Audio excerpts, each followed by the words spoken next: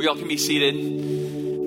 As I mentioned, we're going to be learning about Barnabas this morning, which is very exciting. We're continuing our Founder series, which we've been doing all summer. And, I signed up to do Barnabas, which is really exciting because I'd always heard a lot about Barnabas. Like I've been told, every Paul needs a Barnabas and a Timothy, somebody on your level and somebody underneath you. So I thought, oh my gosh, there's going to be so much information. Turns out I was wrong. There's not a ton of information about Barnabas, but we see in his life a model that's inspiring for us to follow. And I'm really excited to talk about that. But what I want to do first is I want to give an additional announcement. So for those of you who maybe you've been worshiping at Grace for a very long time, or maybe you just started today, by the way, welcome. We're very glad you're here. One of the things that is our pride, it's our glory, is to send people from our congregation overseas. Like we want so badly to be a sending church. We have a ton of people, not just college students, but adults and also high school students that are overseas right now. So on Friday, we had 11 juniors and seniors in high school that are involved in our youth group jump on a plane, go across the pond, and now they're in the UK. And they are serving, they're ministering, they're sharing the gospel in word and in deed in a culture that's kind of past Christianity. They're kind of like, that was a great folk religion back in the day, but we've all kind of moved past it. We realize, it's not true. There's nothing to it. That's the culture they're in. And we're so proud of these juniors and seniors because for the entire semester, they've been learning. What does it look like to do ministry, to share the gospel in word and deed to these students? How do we navigate political conversations? How do we navigate the fact that they think our faith is discredited scientifically and otherwise? How do we do that? So they've been equipping themselves all semester long. We're so proud of them. But another reason I bring that up, one is I want us to pray, and we're going to pray shortly, but what I want for us to do is I want us to just kind of sit with the reality that teenagers, and we have all the jokes about teenagers, we have teenagers that are going overseas. So whatever obstacles we may have, whatever personal barriers we may think through, I can't go overseas because I'm not qualified. Because I just need to get to this point in life and then I'll be ready to go overseas. Whatever it is, but we have that urging. And these juniors and seniors, as they're bearing witness to Christ in the UK, they're bearing witness to us that all you got to do is say yes and put one foot in front of the other. So I want for us for a few seconds to pray for these students that are overseas. So bow with me. Lord, thank you. Thank you that the young teach the old. Thank you that we remember Paul saying to Timothy, hey, don't let people look down on you because you're young. You have a role to play. You have a leadership role to fill. So thank you for the ways that these teenagers said yes to following you. Help us, Lord, as we think through what our next steps are. Help us to follow them, whether that's going overseas or going next door. Help us to have a posture of saying yes, following your prompt. Lord, we pray for them that their ministry would be fruitful. We pray for them that they would be unified as a team. We pray for them that they would use the training and be filled with the Holy Spirit to preach your gospel in word and deed. And Lord, we are excited to hear about all the work that you're going to do in and through them. We give thanks in Christ's name. Amen. So we're continuing our talk on Barnabas this morning. As I mentioned, we don't know much about him, so let's take a look at what we do know about Barnabas. He's known as the son of encouragement. In fact, the word Barnabas means son of encouragement. So Acts 4:36, this is like the entirety of like the biographical information we have on Barnabas. You ready? It's extensive. Now Joseph, so his real name is Joe. Joseph, a Levite of Cyprian birth, who was also called Barnabas by the apostles, which translated means son of encouragement. Like that's it. In fact, most of what we know about him actually happens through the ministry, through the work that he's going to continue to do. And a lot of what we know about him is through his affiliation with Paul. He accompanies Paul on one of his missionary journeys. And that's kind of all we get. But the most important thing about him, in fact, kind of his identity, his reputation, is that he's encouraging. So much so that he's given a nickname, Son of Encouragement. So we get to these situations where we don't know much about Barnabas, and so we have to kind of fill in the blank. So was Barnabas encouraging because he was an Enneagram 2? You know, he put himself down to uplift others. And For those of you who don't know what Enneagram is, it's a personality thing. Somebody has already diagnosed you at this point in your life. Just go with it. So was he in Enneagram 2 where he put himself down, uplifted others? Is he in Myers-Briggs world? Is he an ENFP where he can kind of walk into a room, feel the temperature, and kind of tell, how's everybody doing? And knows how everybody's doing and can say the words to the right people as an encouragement. Is he a Labrador? Is he a Sanguine? Is he the color green? Whatever it is, we have no idea. We don't know. This is what we got. But his reputation was as an encourager. Was he somebody who had a childhood where his parents so lavishly loved him, just set up his entire world and protected him his entire life to where he walks about in this world just with smiles and everything is rainbows and silver linings? We don't know. Or was he the person who had love withheld from him, and so he encourages other people as a tool to get people to stay close to him? We don't know. What we know is that he had the reputation of being an encourager. So we can get to these type of series where we're learning about somebody, such as a son of encouragement, and we can say, okay, yeah, well, that's great for Barnabas. That's wonderful. He's wired a certain way. But what's that mean about me? Do I have to be somebody that's known as an encourager to other people? Or is that just for him? I think we all know the answer. It's for all of us. No, we're not supposed to have nicknames, son of encouragement, daughter of encouragement. That's not the goal. The goal would be that our reputation would be that we are encouraging to other people. So this morning, I want to make the case. It's for all of us. We all ought to be known as encouragers. But then also, I want to tweak. When we think about people that are encouraging, I just want to tweak the way we think about that. What is biblical encouragement? What model does Barnabas show us that we can follow?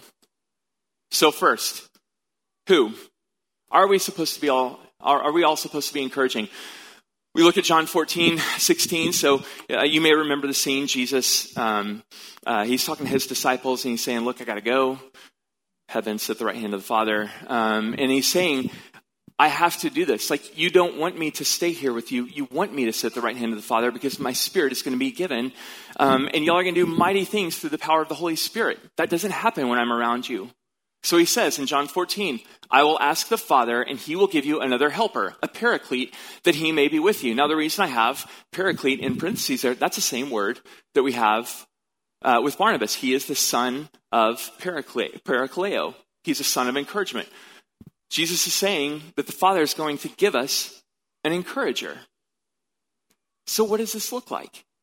Well, I know in times that I have been nourished, that I've been encouraged, that I've been challenged. Sometimes it happens. I'm sitting in my office or outdoors, cabin in Estes Park, and I'm just kind of like, it's me and the Lord and the Bible, and I'm reading through it, and it's just filling me. Like I will sit and I'll stew on something, deeply meditate. This happens every once in a while, by the way, but it's not like a daily occurrence. But I'm just so captivated, and then it usually results in me just staring blankly in space, because up here I'm going, but out here I'm gone. So sometimes it happens personally, okay, where it's the Holy Spirit, the Bible, and me. But more often than this, it's actually the people of God. It's believers, brothers and sisters in Christ, participating in the encouraging work of the Spirit, filled by the Spirit, speaking to, challenging, urging, encouraging me to move forward in my walk and in my path with Christ. So sometimes it happens individually, but sometimes it happens corporately. What does that mean? All of us here, all of us, indwelt by the Holy Spirit, whenever we trust Christ for salvation, for abundant life now, we're indwelt by the Holy Spirit. And because of that, we partner with the Spirit's work in the world. We partner as the Spirit is the helper and the advocate. We partner in that mission. Or we consider what Paul says in 1 Thessalonians, brothers and sisters, every day, like as long as it's called today, encourage one another. It's deeply vital. Participate in the Spirit's work in the world. Are we supposed to be encouragers? Absolutely. But we come to a kind of a crossroad. We come to a question where we say, okay, I'm thinking about encouraging people in my life, and there's like caricatures that come up, for me at least. I think of these caricatures, and the greatest illustration of a caricature I can think of is I don't know how many of y'all watched American Idol, but the first week of American Idol was the best. Because what happened was you had these people who had been told their entire life by their parents usually, oh my gosh, sweetie, you're the greatest singer. You are a gift to the world. You're amazing. You're wonderful. They've been told their entire life how amazing and wonderful they are. And then they show up in front of millions of people on the TV and 3 critical judges who remind them, actually, you're terrible. You need to take up bowling or something. Just close the thing that made the noises that just happened earlier. So they stand in front of here. So I think of encouragers, the caricature for me, as the parents of those people in week 1 of American Idol. The people that just always said wonderful things. Oh, you're the greatest in the world. Or I think of it as people like that just kind of like coast through life and the world may be shattering around them, but they're walking around with a smile. It's almost this naivety. There's always a beautiful, wonderful silver lining to each very dark cloud. That's another caricature that I think of. So if we're all supposed to take part in the Spirit's work and the Spirit's mission of encouraging, what does it look like for us to encourage? Some of us are going to be better than others. That's just part of it. But what does it look like? There's a couple things about encouragement that I want for us to know. The first one is this. It starts with generosity. So let's see what Barnabas does. You know, at the beginning, the last passage, the biographical information about Barnabas, it was a sentence fragment. So any of you who just felt the tension of stopping in the middle of a sentence, I'm going to close that down for you. We're going to be okay. All right, so the next part. So it says, he's the Cyprian guy. He's known as the son of encouragement. The next verse says this. And he, Barnabas, owned a tract of land. He sold it, and he brought the money, and he laid it at the apostles' feet. The first act of ministry. Like Barnabas was transformed by the gospel, and the first thing that he does is he sells his land. Something that he was going to pass down to his children and his children's children and his children's children's children. It was going to be in the family. He just sells it. But then he doesn't just make a killing on the land. No, then he goes to the apostles and he lays all of his resources at their feet. His response to a transformed life by the gospel was radical generosity. Essentially what he's saying is, apostles, I want to use all of my resources to undergird to support what the Spirit is doing in and through you. I want to do everything that I can to support you, to help you lift off, to take off, to establish the church. So what does generosity have to do with encouragement? It's everything. It has everything to do with encouragement.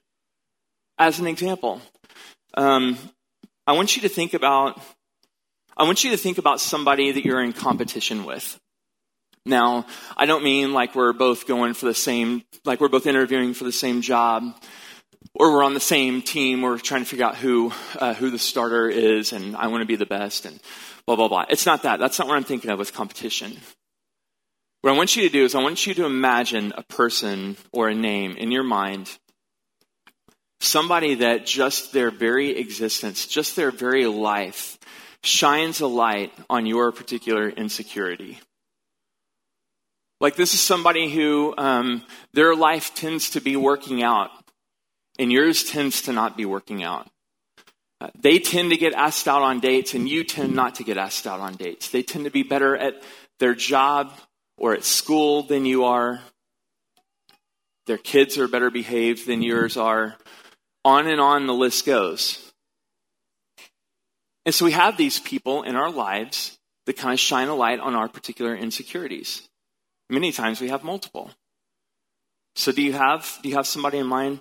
And I get it. There's like a minority of y'all who are like, oh, I don't know. I don't know who's around me and I don't feel any competition. And that's fine.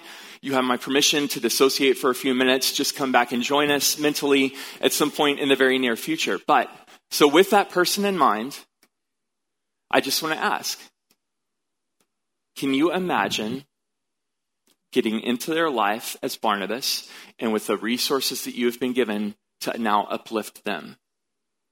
So somebody who I already feel is way better than me, or I'm nervous that they're becoming better than me, can you imagine actually using your resources to uplift them? No. It's insane. Who would do that? No, instead, what do? We access a few skills in that situation with that particular person. Sometimes we withdraw from the person altogether, right? As we're filled with jealousy at what their life looks like, we withdraw from them. Sometimes we become justifiers of ourselves. Like, well, yeah, they may be good, but they're not really that good. Look at what I'm good at. Or sometimes we become cynical about it. Or sometimes we're just so filled with bitterness and with jealousy. And we maybe even find other people that feel the same way about that particular person, right? And we huddle together. It's crazy divisive. But we're not the only ones to do it. This is very common. This is kind of many of our experiences. There's a mentality called a scarcity mentality. I don't know how many of y'all are familiar with it. Brene Brown made it popular in her book, Daring Greatly. But what she says and what the scarcity mentality is this. It is a demonic and sinful perspective, belief that if you have something good, there isn't enough for me to have it also. There's not enough good for both of us. So my nervousness, so thinking about the person in mind, sometimes as I think about exalting them, I feel like while I'm simultaneously exalting them, I'm also communicating that I'm less. So I'll give you an example. A couple of years ago, 5 years now, I was starting to understand, I was running a ministry called Youth Impact, and I was starting to kind of feel that like, okay, it's time. Like I've taken this thing as far as I can go. I'm not just given my talents and what I bring to the table. I'm not going to be able to take it much further, but there's still so much potential. So the Lord raised up somebody behind me, Micah Hovelman, who now runs the ministry. So when Micah comes in, I realize, oh my gosh, this guy is way better at stuff than I am. But I also got to realize, I'm also way better at stuff than he is. But what would a scarcity mentality toward Micah look like? Oh my gosh, I don't want to encourage him too much. You know, when they say, oh my gosh, why haven't we ever done this in Youth Impact before? I can either feel insecure about that and jealous, or I can say, oh my gosh, look how the Lord is using you. See, I think that if I encourage Micah in his leadership, I'm simultaneously saying that I was a bad leader. And that's just not true. So is the temptation for jealousy to be there? Am I tempted by a scarcity mentality? Am I tempted to not tell Micah what a great job he's doing in Youth Impact? Absolutely. But I can't do it. Because what happens is when we hoard our encouragement through deeds and through words, when we hoard our encouragement because we have such a scarcity mentality, we actually do damage to others. Like Micah is new in the role and I'm here. Man, he needs somebody to bounce things off of, to work through some problems. So for me to withhold and to isolate from him would actually disempower him and would be discouraging to him. But it's also discouraging and disempowering to me. Do you see how important, do you see how vital that first step of radical generosity is? It's the only way that we have the posture to enter into somebody else's life, even somebody that we're competitive with, to enter into their life, to bring our resources, our talents, our deeds, our words, to uplift them. It has to start with generosity. What else does it look like? It looks like telling the truth. So encouragement can look a few different ways. One, encouragement can say, hey, Ryan, oh, that was such a good sermon. Wow. The illustrations that you gave were amazing. You didn't go on tangents the whole time. You brought something out in the word that just really made me evaluate, oh my gosh, where does my life match up with what the Christian life is supposed to look like? That looks really nice. That's one part of encouragement. That's not all encouragement is. Encouragement is also this. Hey, Ryan, I see what you were trying to do, but man, you were kind of all over the place. I didn't really understand your opening illustration. I counted 37 ums and uhs that you said during that time. I received these all, by the way, so this is not like make-believe. So encouragement looks like both of these things. So the The first aspect, I want to focus on this one. First aspect of encouragement is it can be used to reinforce, to invigorate, to bear up, and to motivate. And essentially, it's this. Hey, you're on the right path, and you're doing these things really well. Keep going. Keep going on the path that's set in front of you. You're doing things really, really well. Specifically, these things you're doing well. Keep pushing forward. But also, the other side of it is encouragement is you're on the path. You need to reorient yourself. You need to watch out for these rocks. Or a warning, you're not on the right path. Get off of this one, get on to another one. And both of these things are demonstrated in the New Testament and are demonstrated through the work of the Holy Spirit. Let's see the first one. In Acts 11, 23 and 24, it says this. Then when we're talking about Barnabas, son of encouragement. Then when he arrived and witnessed the grace of God, he rejoiced and began to encourage, there's that word, parakaleo again, and began to encourage them all with resolute heart to remain true to the Lord. What happened here? So, as happens in Acts, the apostles go out and they share the gospel. They introduce people into to the risen Jesus. So they would place their faith and their trust in him for the forgiveness of sins and for abundant life. They're introducing all these people to it. Yes, it's accompanied by tongues of fire and miraculous healings and stuff like that. That is all happening there. So these people in all the cities they go to, they're so captivated by the gospel. And it changes everything. But then they got to go back to real life. They were living in darkness and now they're in light. So when they were living in darkness, they had a set of patterns that they would follow. Their job, their worldview, the way they raised their children, the way they interacted with their slaves, all of these things. But then they realized because of the gospel, all of these things change. Not out of duty, but out of pure and abundant and true life. And so they waver, right? This is a reality for all of us. They start to waver. Oh my gosh, did I really sign up for this? But here you have Barnabas rejoicing at the work that the Lord is doing. It says he encouraged them with resolute heart. With resolute heart. He encouraged them with specificity. He's saying, this is faithfulness. You're doing great. Stay on the path. Keep walking faithfully with Jesus with a resolute heart. This is how to do it. He had specific encouragement to give to them. Sometimes if people come up to me and they say, hey, Ryan, good job on whatever it is, that doesn't say anything. That means overall, generally speaking, you think more favorably than unfavorably of whatever it is that I did. But with a resolute heart, no, there's some intentionality. There's some purpose with the way that he's encouraging them with faithfulness to the gospel and faithfulness to Jesus. So that's one aspect of encouragement. Let's think about the other one. The other way that we tell the truth.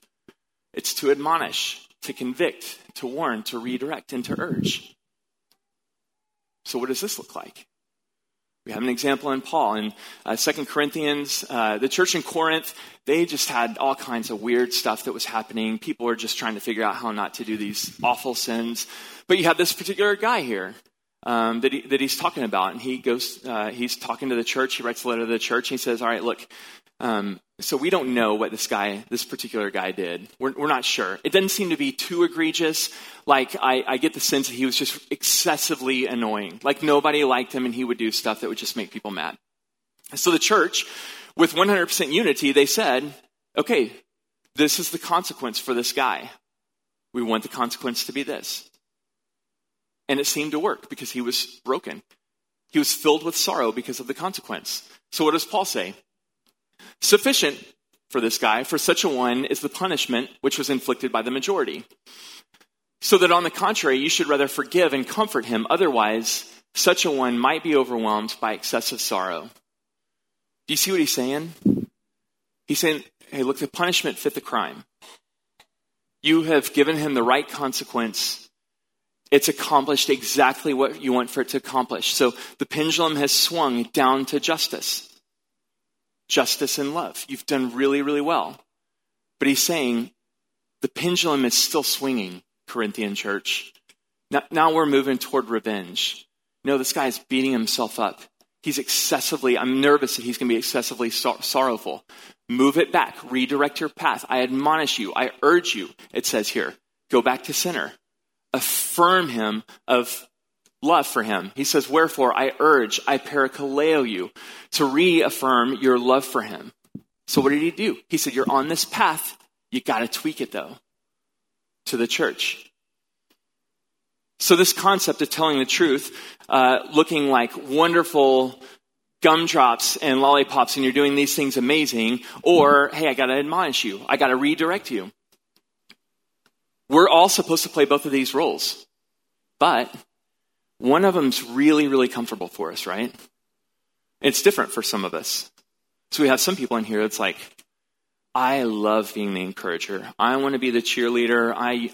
I know how to get to people's hearts, to really inspire them. I know how to just watch somebody do a complete train wreck, and I know how to still find the positive thing that they did and to encourage that one tiny thing hidden under the mess above. I'm gifted with that.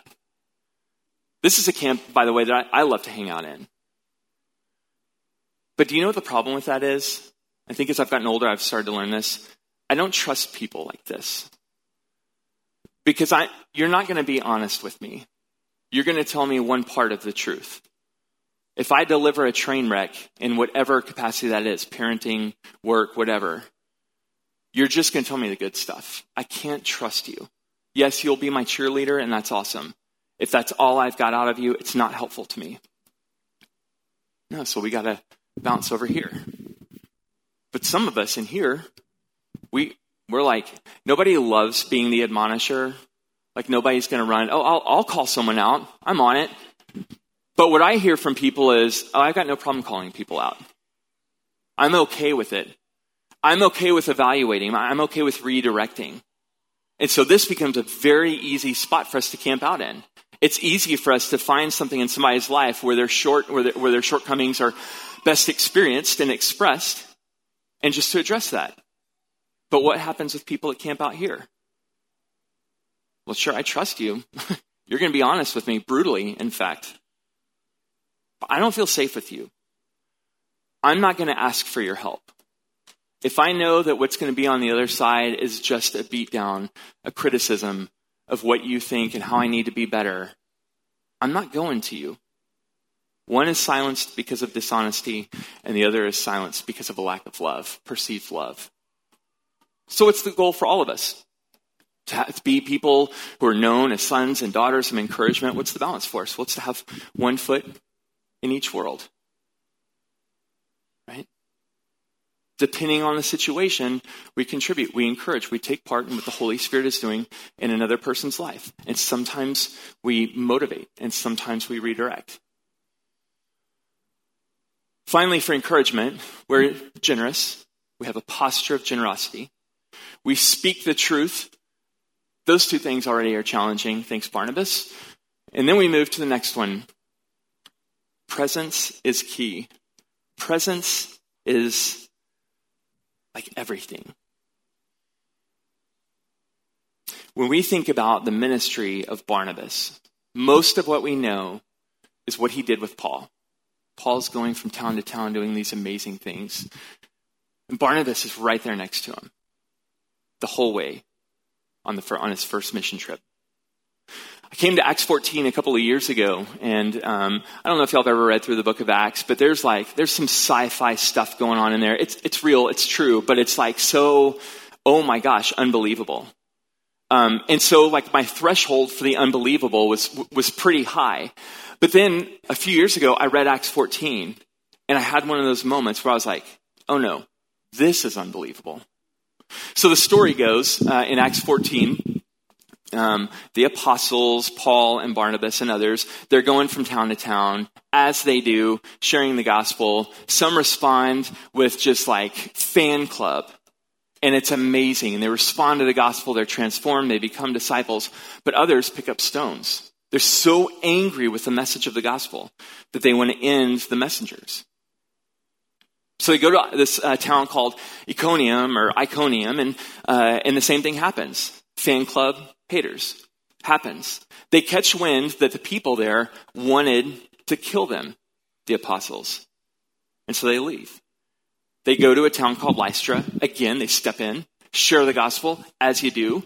People believe, people oppose, but what was interesting, what happened was the people from Iconium who had threatened to kill them follow them to this town of Lystra. And when they heard the gospel, they picked up stones and they hurled them at Paul, stoned him, dragged him out of the city and left him for dead. And Paul, he's got his disciples around him. He kind of gets up, again, left for dead. He gets up, kind of, brushes himself off, and he walks right back into the city gates. And he recuperates for a little while. He's got the apostles with him. And then he goes to a town to recover, again, sharing the gospel there. But do you know what he did right after that? This is insane. He goes with Barnabas right back to Iconium. The people that had chased him down, the people that had followed him, that had tried to kill him, he goes to their hometown after having been left for dead. He goes right back to encourage the disciples and tell them, hey, tribulation's coming. See the scars in the blood. Tribulation is coming. Stand fast. So in this story, who gets the glory? Well, Paul does. Of course Paul does. Paul's the mouthpiece. Paul's the person we're reading about. But who is right next to him? Barnabas. I and others would argue that Paul receives the glory, but Barnabas was the strength. Barnabas was right there with him, encouraging him along the way. Hey, this is the path for us to go down, Paul. Hey, Paul, this is not the path for us. They're going to dispute that later. This is not the path for us. We need to go this way instead. But all the while, he's present. He's right next to Paul, undergirding and strengthening the mission of Paul. Our presence is powerful. Have you ever been in somebody's life, or you know somebody that's they've been through it? They're grieving, life has beat them up, has kicked them upside the head, and they're in deep grief and deep trauma. Do you know what the greatest act that you can do in their life? It would be to see them sitting down, beaten down, and to come up next to them and to sit with them and to stay and to remain with them in their grief. To live out what James says of being quick to listen and slow to speak. And you sit with them. It is a gift. We see this presence through Christ himself. Christ said, hey, if y'all are encouraged in the Spirit, if you have consolation, have the same attitude in yourselves, which was also in Christ Jesus, who became present to humanity. God himself, present in the pain and the muck and the mire of humanity, sits down beside us, dies a death that we deserve, and rises again. And then calls us to have the same posture that he had. Friends, the greatest thing that we can do to somebody who's in pain and who's suffering is to sit next to them and to know and to discern. Sometimes the encouragement looks like telling the truth in that moment, but man, you got to lay a foundation of being present to them. I had a professor in seminary that said the greatest thing that you can do whenever somebody is suffering, enduring hardship and trial is to show up and to shut up. I'm sorry, kids. Don't say that at home. You show up and you close your mouth. Don't say that either. All right, so that's the greatest gift that you have to offer to somebody that's enduring hardship. So is there somebody in your life right now that just needs a peaceful presence, that needs somebody to sit with them and just to listen, to not try to fix, to not try to give them that these are the right words, they're going to take away the pain. These are the words, when you're asking, why did this happen? These are the words that are going to answer that. There's never an answer for why things happen that's sufficient. They just need somebody that's going to sit next to them, do the work in their lives. So our challenge this morning is for all of us to be known as people, to have the reputation of being someone who is an encourager, someone that tells the truth, someone that's present. So for those of you who don't feel this way, so here's the litmus test. If I were to go up to your coworkers, to your family, to just anybody that's close to you in your life, and I said, hey, what are 10 adjectives that you would use to describe you? Would something along the lines of encouraging be named of you? And so if not, then the purpose isn't for you to be condemned. The purpose is for you to say, oh, I need to tweak that. Okay, so that's the message for some of us. Some of us, we have a scarcity mindset. And we need to exchange our jealousies for gratitude and generosity. Going back to my story with Micah, where I could have chosen to be completely jealous and filled with insecurity, where I could withhold encouragement to him, you know what I need to do? Oh my gosh, Lord, thank you. Thank you for raising up Micah at such a time that I was kind of withdrawing. Thank you, Lord, that the ministry wasn't turned over to somebody who's less competent than me. What an injustice that would be to the ministry. Thank you, Lord, for the gifts that you have given Micah and how they're going to be lavished upon Youth Impact. So I trade my jealousy, my insecurity, my scarcity for gratitude and for generosity. Enter into his life. And then finally, for those of you, people have been through it in the last few weeks in our congregation specifically and in our community. Do you know somebody who's just been through it? And you're reluctant to show up in their life because you don't know what to say. Oh my gosh, I don't have the words to say. What if they ask me that question about why did God allow this thing to happen in my life? What if they ask that question and I don't have an answer for? That's awesome that you don't have an answer for that. What's needed is your attention, is your presence. So 3 things. I think that hits most all of us in this room. And so our prayer is going to be that we would be known as people in Grace Bible Church, but more importantly as believers in Christ, that we would be known in our community, in our world, as sons and daughters of encouragement. Y'all bow your heads, let's pray. Lord, thank you for the model of Barnabas. Thank you for the many ways that just through his presence, through his truth-telling, that he showed us what it looks like to live in this world, to gird one another up and empower and equip brothers and sisters in Christ. Thank you for him showing us how we participate with the work of the Holy Spirit in this world. Thank you. Lord, can you help us to know where we stand? Can you help us to have reputations as being sons and daughters of encouragement? Can you help us to tell the truth? Can you help us to be present with people in difficulty? Lord, help us. And thank you that by the power of the Holy Spirit, we are empowered to do these things. We give thanks for all of these things in Christ's name. Amen. Well, y'all are dismissed. Have a good Sunday.